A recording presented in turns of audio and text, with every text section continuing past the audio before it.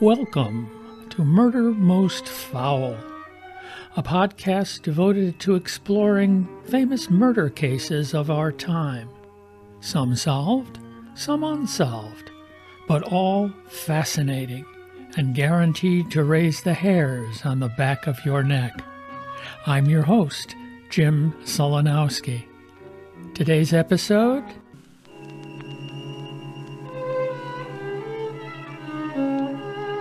From the Mouth of the Monster.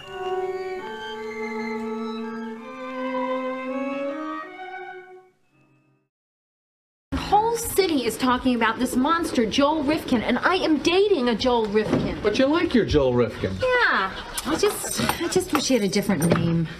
Your boyfriend is a normal guy. He just happens to have the same name as one of the worst serial killers in the history of New York. For many of us, that vintage bit from Seinfeld is all we know of Joel David Rifkin, who between 1989 and 1993 terrorized New York City and its environs. Rifkin was sentenced to 203 years in prison for the murders of 9 women during that time, though he is believed to have killed up to 17 victims in all. Former heavyweight boxer and decorated NYPD cop Robert Mladinich joins me today to discuss serial killer Joel Rifkin, whom he first met when they were college students together. Welcome, Robert, to Murder Most Foul. Good morning, Jim. Thanks for having me. It's nice to be here. You're very welcome. So let's start a little bit with your background, Robert. You do, as I say, you have an interesting connection. You will roll that out as you wish. A knowledge of the individual, Joel Rifkin, and later again interviewed him for the book. And we'll talk about a little bit about the logistics of that, which were fascinating, about going around to the prison and how you connected with him after the murder. And you're going to tell us how you connected with him before the murder right now. And you tell us a little bit about your bio. Let's hear your bio. Well, back in 1979, I was finishing up my journalism studies at the State University of Brockport in upstate New York. And I met this man who owned a boxing magazine called, his name was Hank Kaplan. The magazine was called Hank Kaplan's Boxing Digest. And he offered me my very first paid assignment.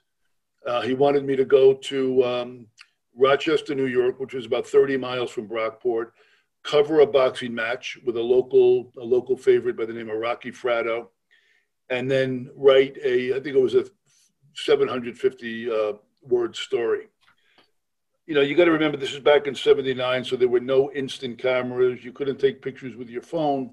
And he wanted 2 or 3 photographs to go with the story. And I told him that I knew how to take pictures, that I had a camera. The minute I told him that, I regretted it because I didn't have a camera. I wasn't really technically proficient with one, even if I had my hands on one. So I got into a little bit of a panic, and I thought I was going to sabotage my very first paid assignment, which, for a college senior is kind of a big deal. And I went to the journalism department, which I knew everybody there. And I asked if they could recommend somebody to join me from the photography club. The Brockport had a fantastic photography club. And they wound up introducing me to this rumpled, kind of disheveled underclassman. I think he was a sophomore, he's a couple of years younger than me. It was Joel Rifkin. And we wound up going to the fights together. He took some fantastic action photos of the fight. But what made this event particularly memorable was the fact that in the main event, the local hero got the victory, even though he deserved to lose. And boxing fans, being as fair and just as they are, they went berserk. And there was an absolute all-out riot within the arena. The state troopers had to come. There were chairs flying through the air. And Joel, throughout this whole ordeal, very dangerous ordeal, he went under the ring. We both went under there just for well, no, actually we went to the floor, not under the ring, but we were just, it was self-preservation. And then I think we both realized, it kind of clicked on us that here we were journalism students and we were in the midst of something that was really newsworthy. And we really should be out there, sucking this up and really taking advantage of it. So what I remember most as I was dodging flying projectiles was Joel was sort of had his head down and his camera up in the air. It was almost like the images you see of wartime photographers. And he wound up, firing away. He fired, many rolls of film, which a lot of young people don't even realize what a roll of film is. But what was even more exciting to us was the fact that there were 2 daily newspapers in Rochester. And after we left the arena with our, physically safe and okay, we went to the 2 daily newspapers, like 1, 2, 3 in the morning. They developed the film for us. They were all excited about the pictures. And it was just, such a formative experience for 2, young aspiring journalists. So I still look back on that as one of my favorite experiences, because it's the first, and it turned out to be, so much more than we ever could have imagined.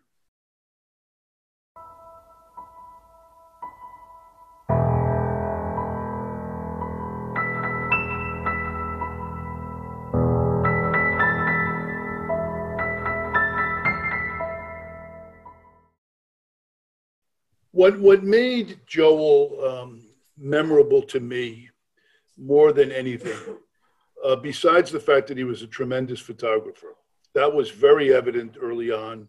He displayed a lot of courage in the arena.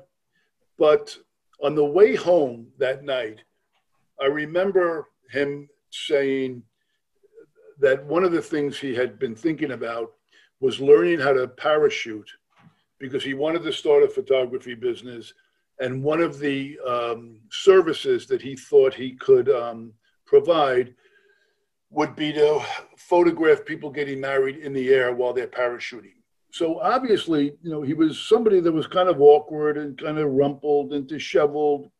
Later learned he had had dyslexia, but he was very intelligent, and he was also very creative, because that's something I did. Other aspiring journalists that I met during my 4 years, I actually went there for 3 years.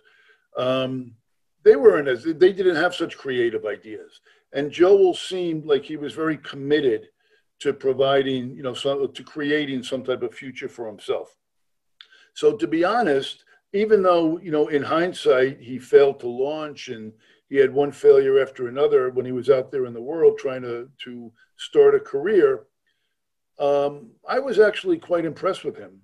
He was a little socially awkward, I guess in some ways I was too, but I was always attracted to those type of people that are a little bit of an outcast.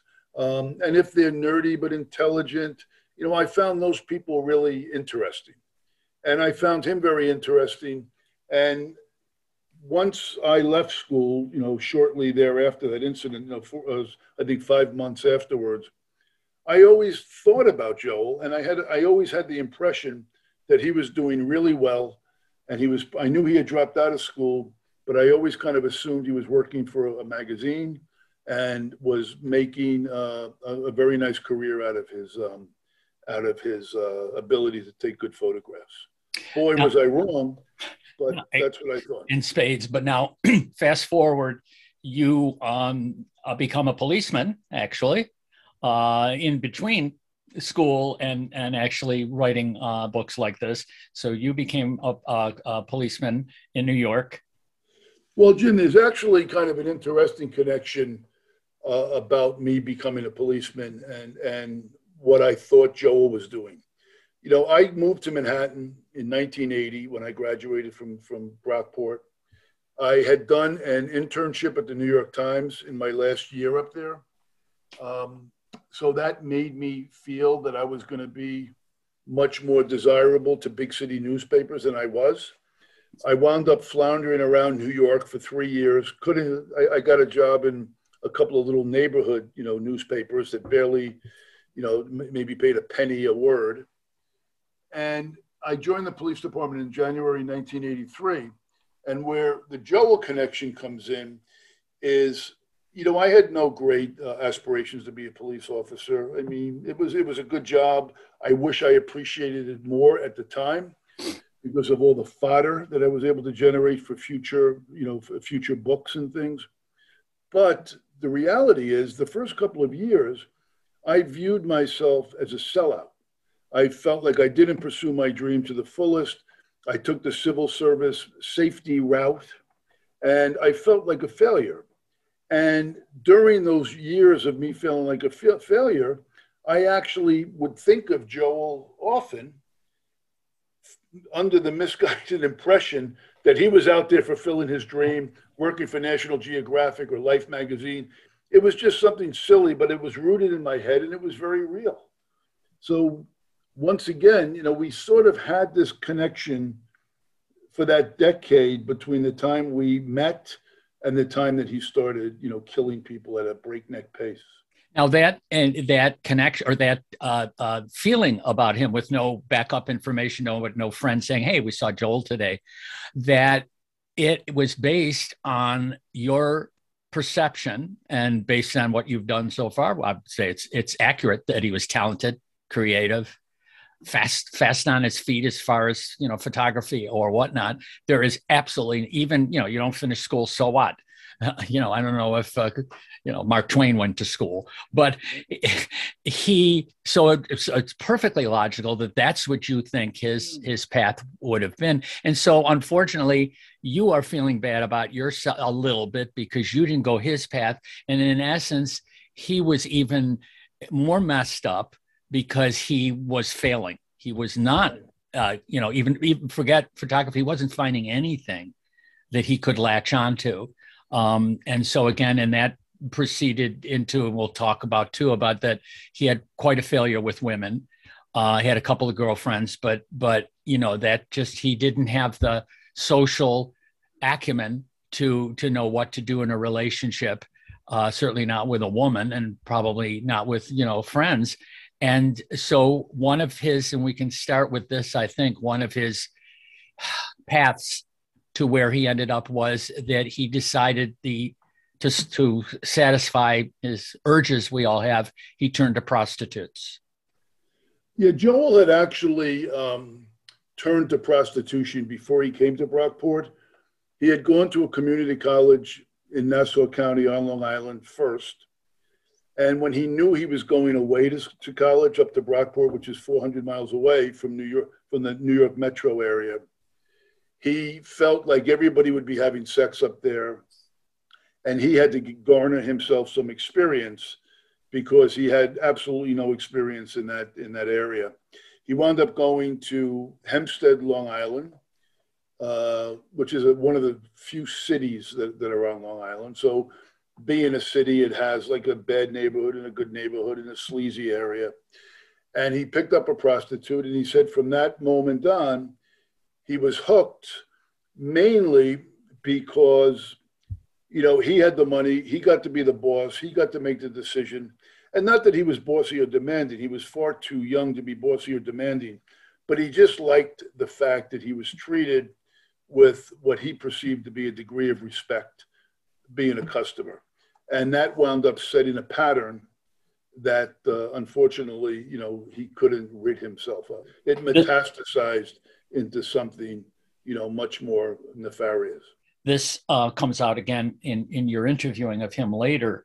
A lot of the details about even what he personally was thinking about, plus the facts of the murders, was that he estimated maybe 300 prostitutes over the period of time. And though he did, we can talk about what is actual and proven how many that he killed or admitted to or could be proven, that he didn't kill them all. So there was obviously a number one, and we'll get to that in a moment, the first time. But up to that point, he probably had some hits and misses. And some of the things you have in your book, which I find fascinating, is the whole concept of the underground with prostitution and the games they play and that they, how you rip off a John and stuff like that is in the book, the Joel Rifkin story. And for us who don't have any, history or experience with this, it's fascinating. And yet he learned over time how not to be taken. And yet at times, we'll talk about the issue with his mom's jewelry. At times he did get taken. So he's now, before this first murder, he's living, is at that point, I believe he's living back in East Meadow. Yeah, he never really left his parents' home. So everything he was doing between the time he left Brockport and the time he started killing, which was about 10 years, he had a couple of startup businesses, like a gardening business that didn't really work out. He worked part-time in a liquor store. But, pretty much all of his energies, emotional energies, and all of his money was spent satisfying this insatiable sexual urges. And he actually, in 1974, there was an Alfred Hitchcock movie called Frenzy. And in it, there's a very a wealthy, kind of suave guy who happens to be a serial killer. And he chokes a woman to death with his necktie. And for whatever reason, long before Joel ever thought about killing anybody, he was very titillated by that scene. So that was in 74 when he would have only been 15 years old. And he carried that fantasy, that image, into every one of his sexual encounters. So when he started, visiting these prostitutes and the numbers started to get into the hundreds, he said literally every one of them, he wasn't necessarily thinking of killing them, but in order to enhance his physical pleasure, he was thinking about that image of that woman getting choked with the tie and the terror in her eyes and the suave, cool cunning of the perpetrator. So that's another thing that kind of slowly graduated from just imagining the scene in the movie to imagining doing it to the women that were performing, sex acts on him. And then eventually it evolved into him actually killing people himself. There were many instances where he felt that he wasn't treated fairly, he wasn't treated kindly. Sometimes they would rip him off, they would take his money, say, "I'll be right back," and disappear. Other times they would have sex with him, he would want to have sex again. They would shake him down for more money, or they would even have him go buy them drugs. He wasn't a drug user himself, he was never an alcohol abuser either. So he just started to feel used, and taken advantage of. And there were a lot of other life circumstances that made him feel bad about himself. For example, his father, realizing he was approaching 30 and he was still kind of a failure in his father's eyes. His father paid for him to go to college and said, "If you get A's in 2 classes, I'll pay for you to go back to a university." Joel did get the A's in 2 classes, but then his father committed suicide before Joel was able to tell him that he got the 2 A's. And Joel told me that he felt that his father committed suicide because the father did not think he was going to get 2 A's, and he was going to be another source of disappointment to his father. And that's why he took himself out. He was dying anyway, but he took an overdose of barbiturates. So there was a lot of self-loathing going on during this time. He didn't have a normal relationship with women. He really didn't have any normal relationship with the boys. He couldn't keep a job. So there was incrementally, there was a lot more self-hatred. And finally, one night, he brought a woman from Manhattan to his Long Island home while his mother was on vacation. And she was not as responsive as he would have liked. She was dismissive. She was kind of snarky. And he had a hard object, a howitzer shell in his living room that he had bought at a military flea market. And he says he just snapped and he started pounding her with the howitzer shell. He thought she died, but she wound up, clinging to life and fighting back and scratching him. And he wound up, he was able to take her life eventually. And then, so matter-of-factly, and this is the part where it gets really eerie. I mean, not that killing somebody is not eerie, But here he just killed a woman in his childhood home where he used to play with his sister. And then he just takes this woman down in the basement, lays out some plastic, and starts, chopping her up to put her body parts in different bags so he can put them in different locations. And I said, Joel, I asked him, how do you chop up a body that easily? And he says, he looked at me like I was crazy because he had just taken a biology class. That was one of the classes he got the A in. And he says, an X-Acto knife. You just cut the sockets and pop the bones out. And that's when I realized there was something that was not, prior to that, I thought there was a little more of an emotionality about him. But when he described that in such graphic detail with absolutely expressionless and emotionless, I realized that there was probably a lot more damage than I could have ever imagined.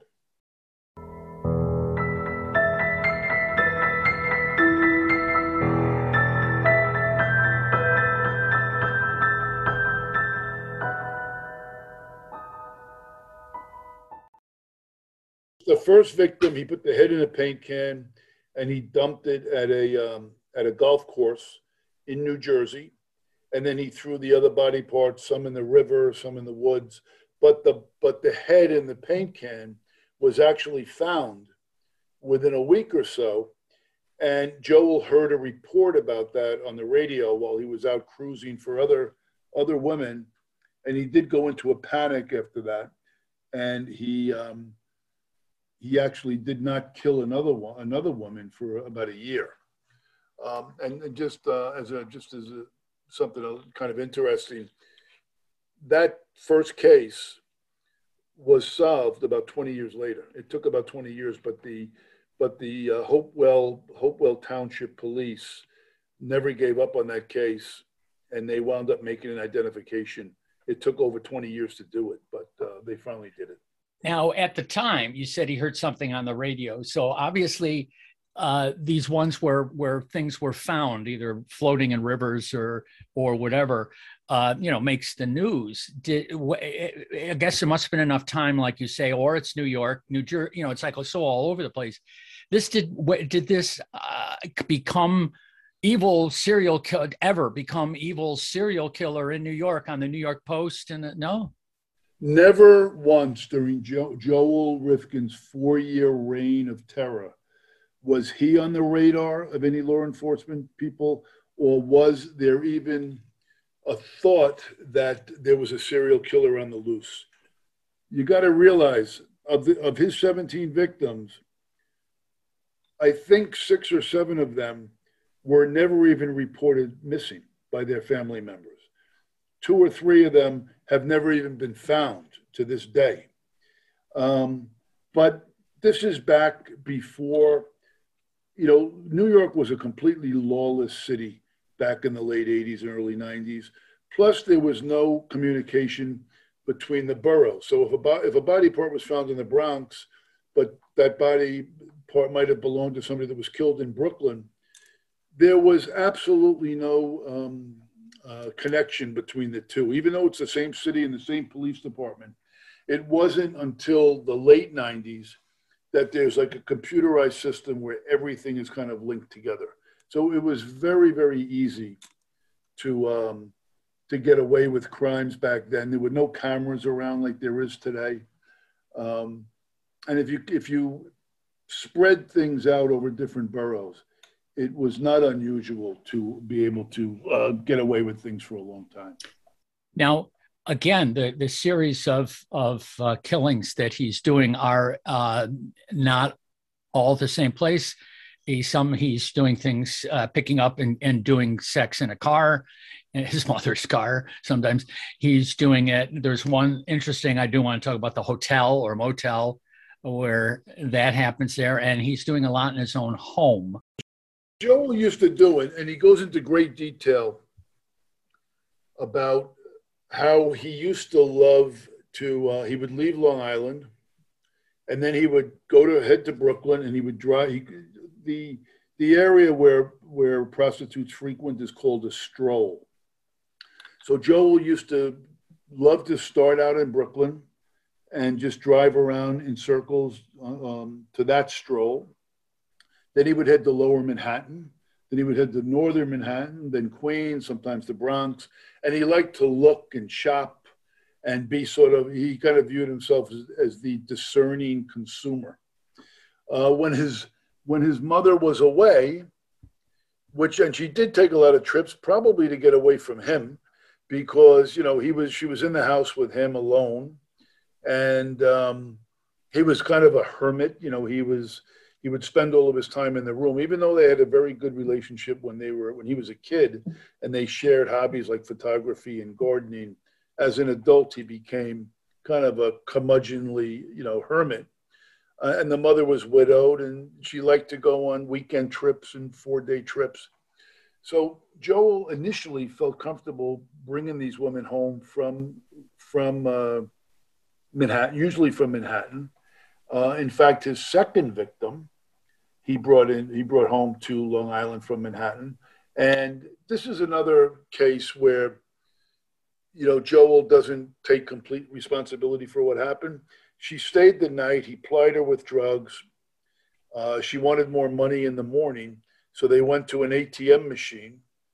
And the bank was not yet open for the ATM machine. You got to remember, this is 30 years ago.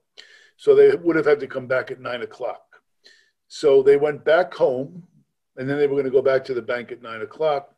The woman was whining and complaining, and Joel just snapped and killed her. I don't recall exactly how he killed her. I think he beat her over the head.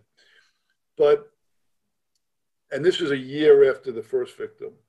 And once again, Joel said if the ATM had been open, she would be alive today. So he was kind of skirting responsibility for that one as well. Once he did that second murder, he got a lot more comfortable doing it, and it took him a few more months, but then he went into what he called his accelerated phase, where he killed like 4 or 5 of them in pretty rapid succession.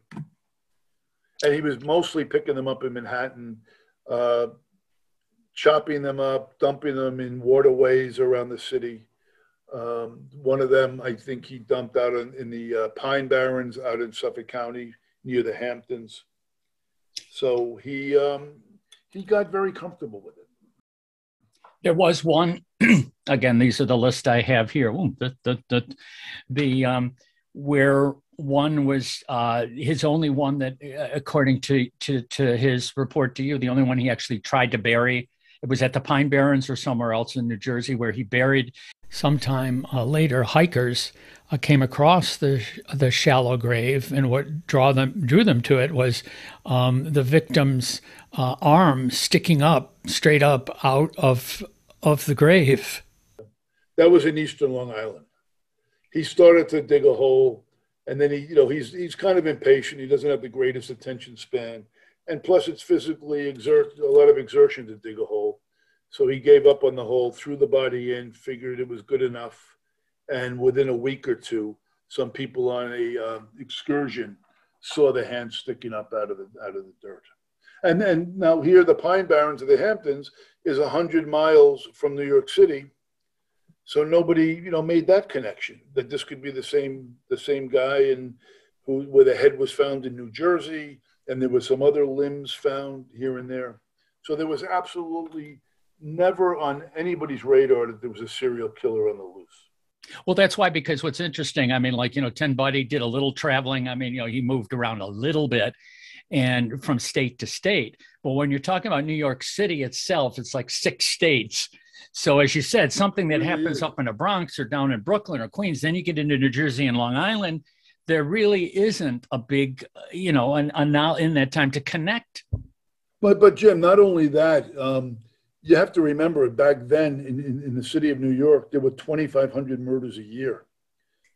I'm not misspeaking. 2,500. It was a completely lawless city until the mid '90s. So there really wasn't a lot of time to spend on these homicides. you would start working on one. I know when I worked in the Brooklyn Detective Squad in the early 90s, we had a mob war going on there. The Colombo mob war was going on. And we had, just also the run-of-the-mill murders. You would literally go to work and wait for a body to drop.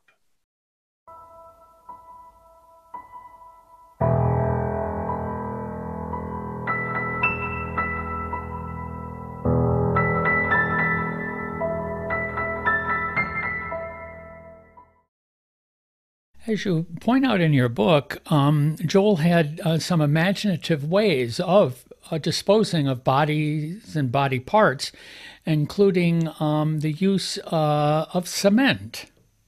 Yeah, one of Joel's techniques for getting rid of bodies was he would put individual body parts in concrete, in cement, and then he would bag them.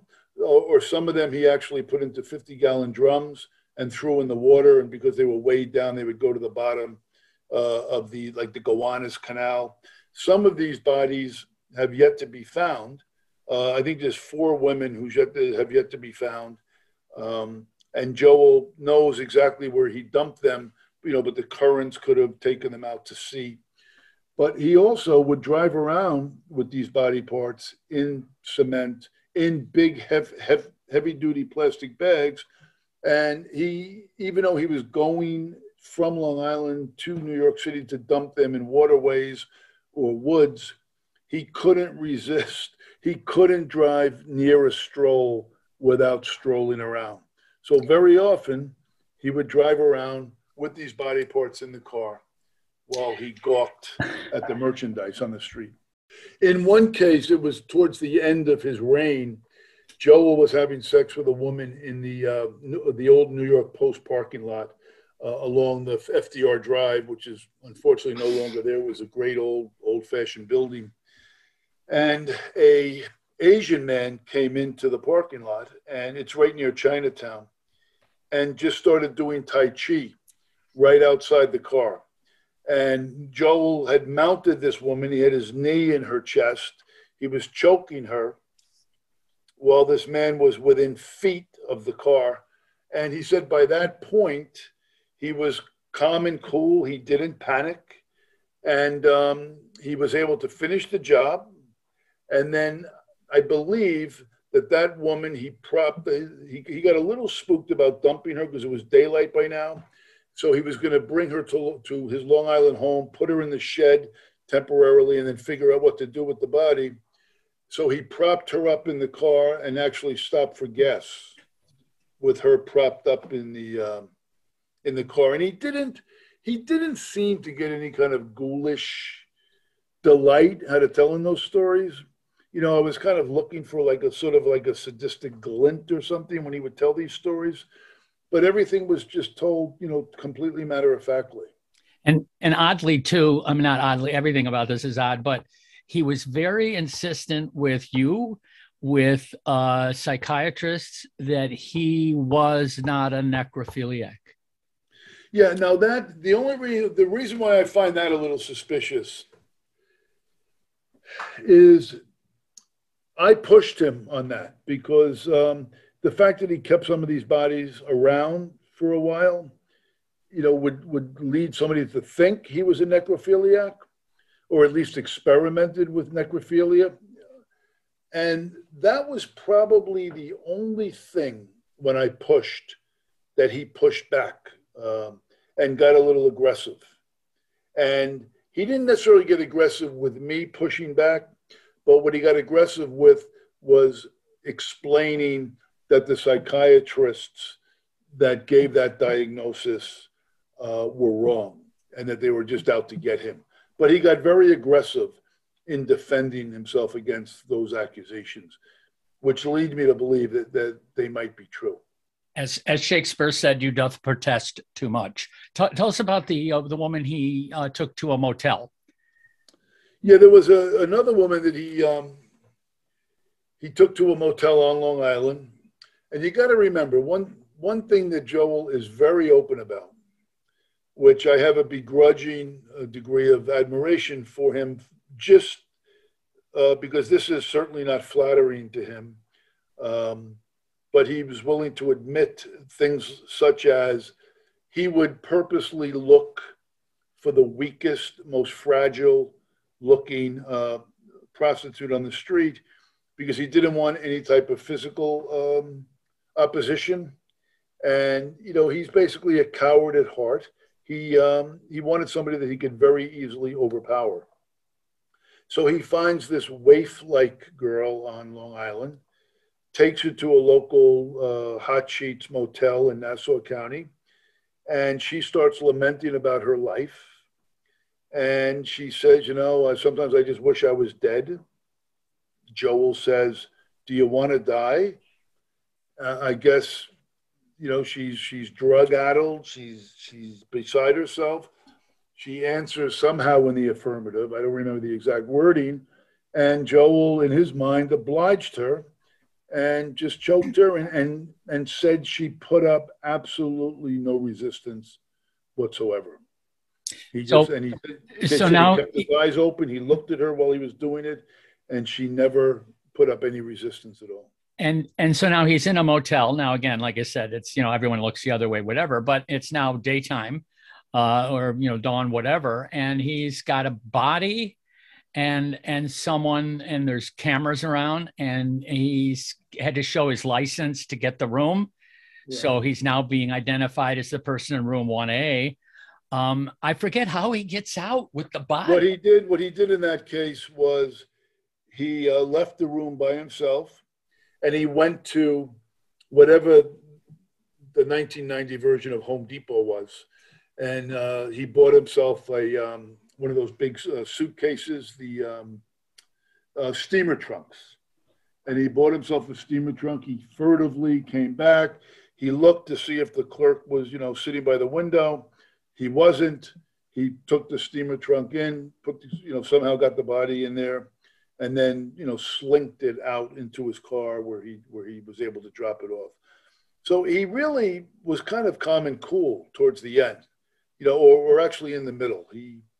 He got very good at this, and he says, you know, this was really the only thing I was ever really good at in my life. And another sort of sticky wicket disposal after the motel incident was at a spot which was near an auto salvage yard, where he was actually confronted by New York's finest, wasn't he? He killed a woman on the Lower East Side of Manhattan, and he took her body up the FDR Drive, which becomes the Harlem River Drive, which goes up to the George Washington Bridge. So it's like a world apart from the Lower East Side. He pulls over, he drags this body onto like a cliff and throws her into the East River. As he's coming back to his car, trudging through the woods, he sees some cops with flashlights.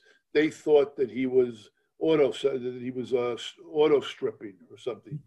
And Joel, you know, very quick on his feet, before the cops could say anything to him, he says, I know you think I'm auto stripping, but I'm just salvaging because I'm looking for salvage parts. I'm not stripping them from a car, and that's not illegal. So he was smart enough to sort of, you know, put them on guard, and they wound up, I guess they didn't hear the splash, and they let him go. His very last victim was in the shed, and like his bedroom, which was a mess, the mother and sister were not allowed in the shed. They weren't allowed to go anywhere, you know, where he had his private things. And he was working on his car at the time, or on his pickup truck. There was some type of malfunction. So the body, he didn't have a way to dispose of the body. And it was in the summer, and it started to smell very badly, and he knew he had to get it out of there. So he did some type of, he jerry-rigged, you know, a repair job on his pickup truck, threw the body in the back of that truck, and was going to dispose it. And he made a couple of mistakes. Number one, the headlight, it was at night, and the headlight wasn't, or the tail light wasn't working. Number two, he drove a commercial vehicle on the Northern State Parkway where commercial traffic is not allowed. And plus the truck was in very bad shape. It would have drawn attention, even if the lights were working. So some people would argue that he wanted to get caught. I don't think he wanted to get caught at all. I think he just, the smell became overwhelming. He knew that it was going to create a problem with his family. So he just, without thinking it through, he just said, let me get rid of this. And that's how he wound up getting caught. So he's on the road, and the I think also you mentioned that one of the plates was missing. So yeah, there was a plate missing. There was a tail light missing. So it got the attention of the also, even though it's nighttime, maybe you give a little slack on nighttime. But I lived on Long Island. I know where you can. I only drove like a van a couple of times, and there's road. There's parkways you can't go. Oh, any parkway. We have them here in Rhode Island too. You can't go on, and so they obviously it instituted a chase. It instituted a chase, and it was probably about a half-hour chase, which is in the police world, that's a very long chase. And it ended with him crashing into a pole right by the Nassau County Courthouse. He was totally uninjured, but when he got out of the vehicle and was placed under arrest, the police, smelled this body in the back. And Joel, pretty much fessed up right away. Didn't deny anything, and before you know it, he was confessing to 17, or to a total of 17 murders.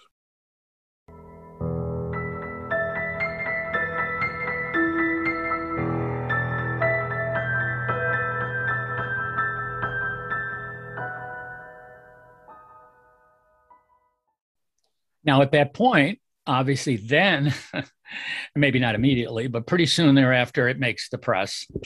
And tell us when you first saw, whether was it a news, TV news or paper news, or even through your own department, that this was the oh my God moment. Right. I had heard about the crime. It was on all the news channels, but they didn't identify him at first. They just said a serial killer from Nassau County, however old he was, but they never gave his name. Probably, there's reasons for that, which I don't want to go into, but somebody could call up and say they're his lawyer, even if they don't know him. And then, all the questioning would stop. So there's reasons for not giving a name publicly immediately upon arrest. But I was actually driving on a Long Island roadway. I was living in the city, but I was going to a promotion class to take the sergeant's test. So I think it was a class, like a 3-hour class on Long Island. And I was driving there, and I heard on the radio, Joel Rifkin, 29 years old, East Meadow, was arrested, was finally being identified as a serial killer.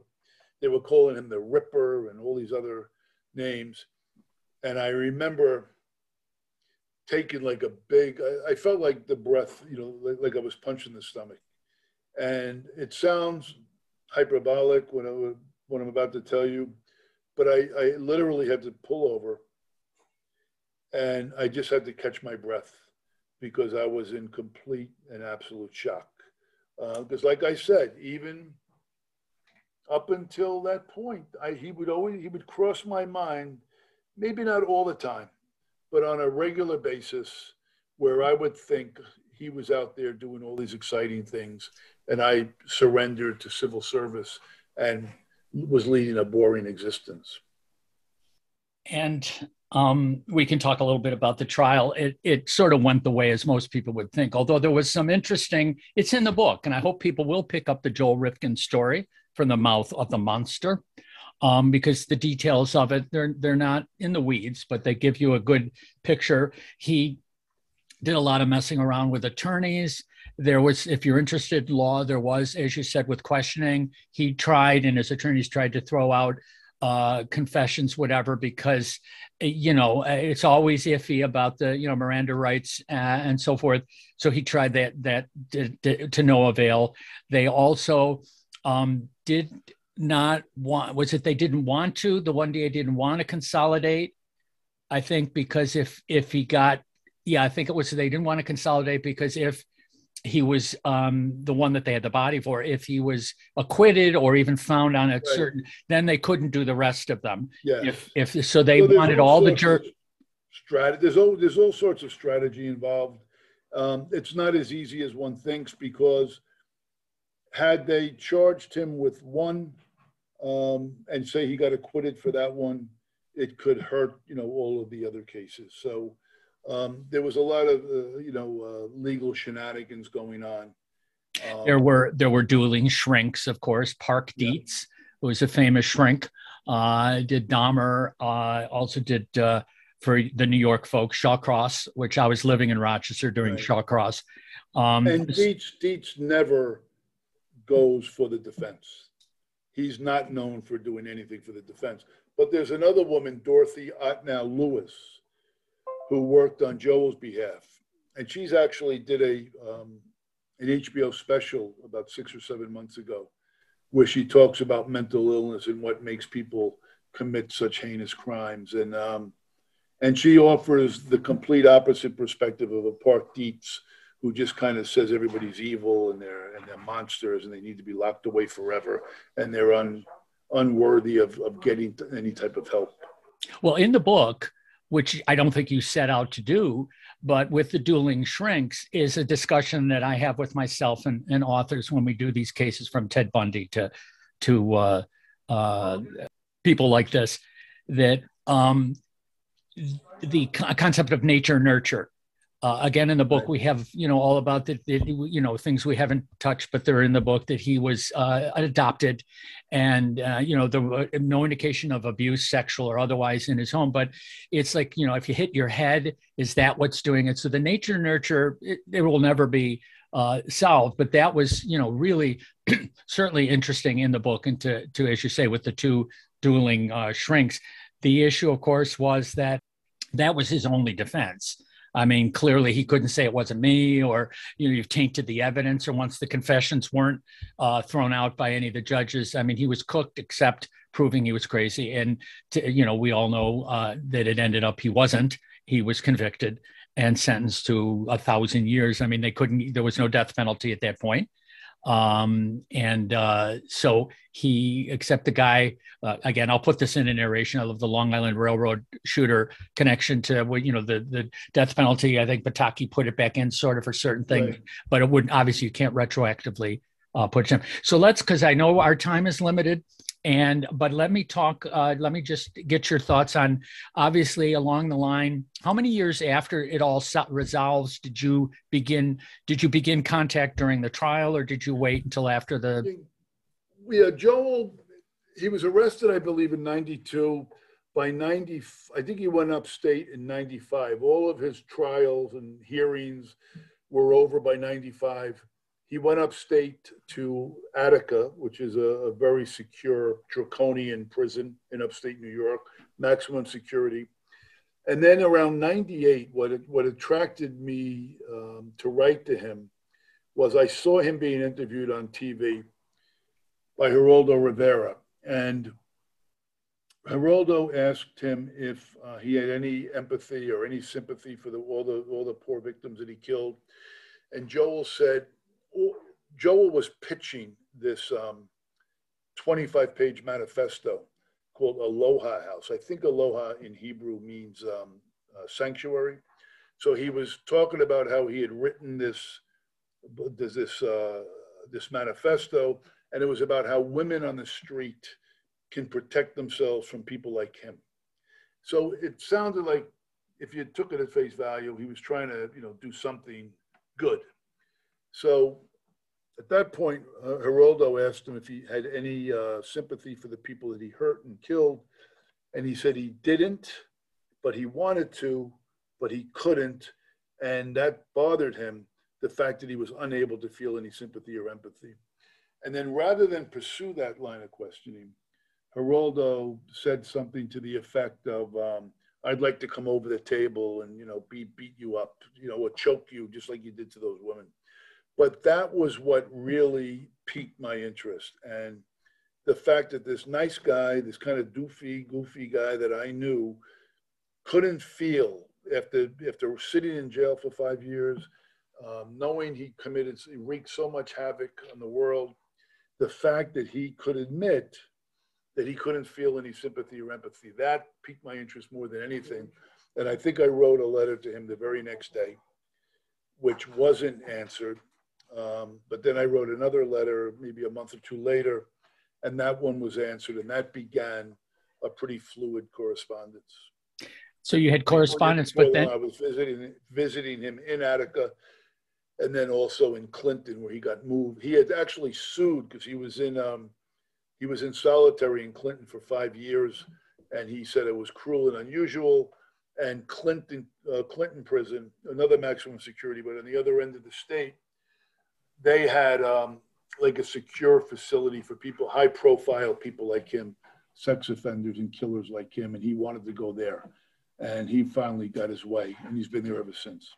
And you visited with him, in addition to the letter, the correspondence. You visited. Oh yeah, I visited with him in Attica, I think 2 or 3 times, and then I visited him in Clinton, 4 or 5 times, and I had done articles for a magazine called Gallery, which is no longer in existence, and another magazine called Details. And it was actually the Details article that got me the book deal. I didn't even have to do a proposal. I sent them the Details article and do you know if he's read the book? I had sent him the book, and he told me that he was reading it, but he stopped reading it because he said that he said it was too. He didn't say it wasn't true. He just said it was too difficult for him to read and remember all those things. But my guess is he probably at some point, one point or another, he probably read it. One of the times when I visited Joel in Attica, he was in the special housing unit up there as well, protective custody. And I saw outside the door while we were talking, I saw a familiar face, and I looked over, and it was Mark Chapman. Well, Mark David Chapman. He was mopping the floor. And I said to Joel, that's Chapman, isn't he? He goes, oh yeah, that's Mark. Very, very casual. We have covered a lot of the book, but what I like, it's through your eyes. It's still a book worth reading. I hope I piqued the interest of my audience. The book is the Joel Rifkin story, From the Mouth of the Monster by Robert Mladinich. And tell my audience, do you have a website? Do you have a place where they can drop you a line? I forget if I got you on Facebook, or that's where I usually get people. But yeah, Facebook. Robert Mladinich, that's Robert MLADINICH at gmail.com. Great. And so they can, again, like I said, the book is available. I got mine as a Kindle Nook, so I could read it quickly. But, at all your bookstores and probably in a couple of libraries. It's actually it's out of print now, but it's still on Kindle. Well, it came out. Yeah, that's where I got Kindle. I still get my little residuals from Kindle. Excellent. So people are still reading it. I want to thank Robert, and I want to hope my audience enjoyed today's broadcast, and we'll see you again. Thank you, Robert. Sounds great, Jim. Thank you so much. Be well. And of course, I'd like to thank you, my listeners, today. Hope you enjoyed today's episode of Murder Most Foul, and that you will tell your friends. More information and links to the podcast can be found on the website, which is www.murdermostfoul, all one word, no caps, no spaces, .com. You can also link to my email there, or you can send me an email direct. And again, that is murdermostfoul, all one word, no caps, no spaces, 2021. Murder Most Foul 2021, all mushed together, at gmail.com. And until we meet again, please take care And for God's sakes, don't murder anyone.